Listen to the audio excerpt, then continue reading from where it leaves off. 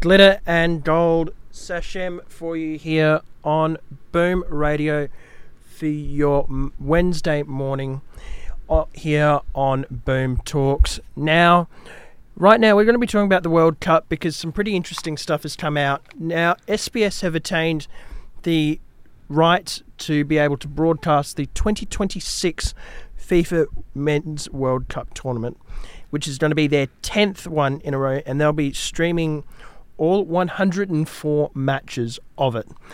But also at the same time, you might have heard his little voice just then.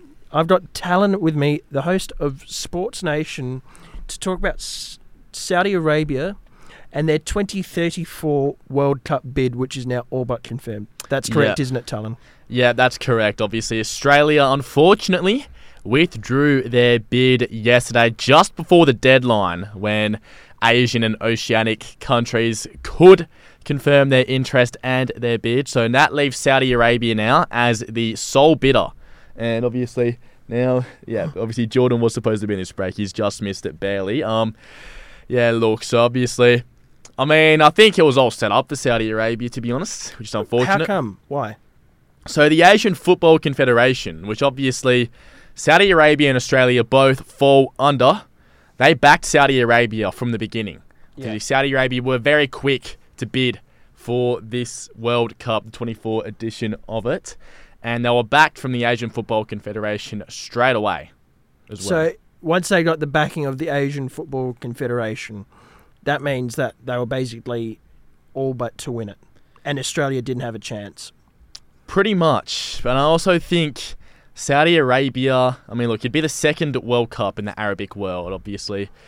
Last year it was in Qatar, which was the first as well. But instead, Australia are going to make a bid to host the 2029 Club World Cup and the 2026 Women's Asian Cup as well. So there's some positive news there for Australian soccer fans. We might not get the Men's World Cup that we all want, but there's those two which are obviously worth catching an eye. Also, we were apparently in it to win it, like Saudi Arabia. Everyone said that this was going to be Australia's World Cup to host. Yeah. 2034, Obviously, it's going to return to the Asian and Oceanic region that year. I think a lot of people would want an Australian World Cup. We're probably one of the first, if not the first countries that come to mind that are potential hosts. But I think the big issue for a lot of countries would be obviously the time zones and also the heat as well. But you also have to factor in World Cups occur in June and July. And that's obviously winter here in Australia. That's also during footy season. So chances of games being held at, let's say, Optus Stadium would be slim. Because you'd have the AFL and you'd also have West Coast and Freo saying, no, we want it for this. And that would also probably count out some stadiums like the MCG, Marvel. So to have to probably, this one likely Saudi Arabia would be November and December like it was in Qatar, because obviously if you have it in the summer for those countries, it's regularly over 40 degrees and you probably can't play a full 90-minute game there. So I think, obviously, if we were to do this for Australia, if we were to have a World Cup in Australia in November and December... I was actually just about to get onto that. When would it be the perfect time to host a World Cup in Australia? It'd be tricky because you'd have to reach out to the AFL. They'd have to give you the green light to have some games in AFL-owned stadiums. Well, not owned, but where games normally are. So, again, the MCG, Optus Stadium, just to name a couple, be pretty hard to get your hands on one of those two for the World Cup. And so then that'd probably leave like November and December. But even then, an Australian summer isn't much difference to the ones in Saudi Arabia. It's not too much different to the ones in the Middle East. You'd get some... It's not always 40 plus degrees like it might be over there. However, it's still pretty hot. And if it'd be... I remember when America first hosted the World Cup in the 90s, it was so hot they needed to have breaks every like 30 minutes. Wow. Because, just getting onto that quickly before I let you go, America is hosting a World Cup, is that correct? They are hosting in 2026, as well as Canada and Mexico. And just quickly, this Saudi Arabian bid, it's going to be met with its controversy for the next decade, you'd imagine. A bit like Qatar, some human rights question marks there as well. Which are looming over it. But obviously, they can't do much about it now because it's too late for the other countries to bid. Yeah, they can't bid. There's not much they can do. Saudi Arabia pretty much winning this by default. But of course, We've seen an increase in major sporting events in Saudi Arabia. It's a popular spot for big boxing matchups, obviously. We had Tyson Fury versus Francis Ngannou, which took place a couple days ago. It was in Saudi Arabia, and their soccer league as well have had no troubles pulling the big stars. I mean, Cristiano Ronaldo and Neymar Jr., just to name a couple. There's also some big plans in place just for infrastructure. That doesn't just involve stadiums and arenas as well. That's just in general Saudi Arabia. But I think another question is, it's going to be 48 teams for this World Cup.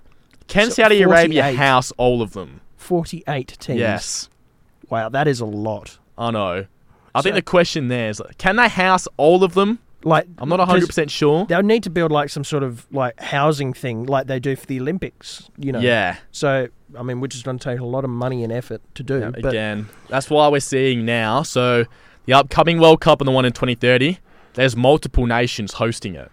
Can Saudi Arabia do it on their own with 48? Is it big enough? I'm not 100% sure. I mean, we'll just have to wait and see. But quickly, 2026 World Cup, America, Canada, Mexico. Are you going? I'd like to go. I have made some sort of promise to go, but I'm guessing it's probably going to take, about 20 grand thereabouts? That's Australian.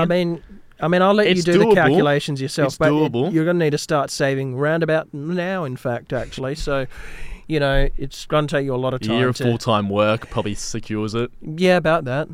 Well, Tallan, thank you so much for coming on, talking about the World Cup. And obviously, SBS have confirmed that they are the mainstays. Got the rights for the 2026 one, which is in America, with all 104 matches and 48 teams. The game times will be similar of that, like the NFL or the NBA, obviously in America. They're usually, most regions are 12 or 13 hours behind us here in Perth.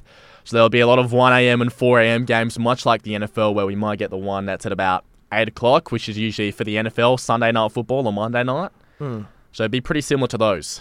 So obviously we'll have a lot of bars most probably stay open for that here in Perth to make sure that people are able to watch it, because who wouldn't want to miss out on a World Cup match, that is for sure.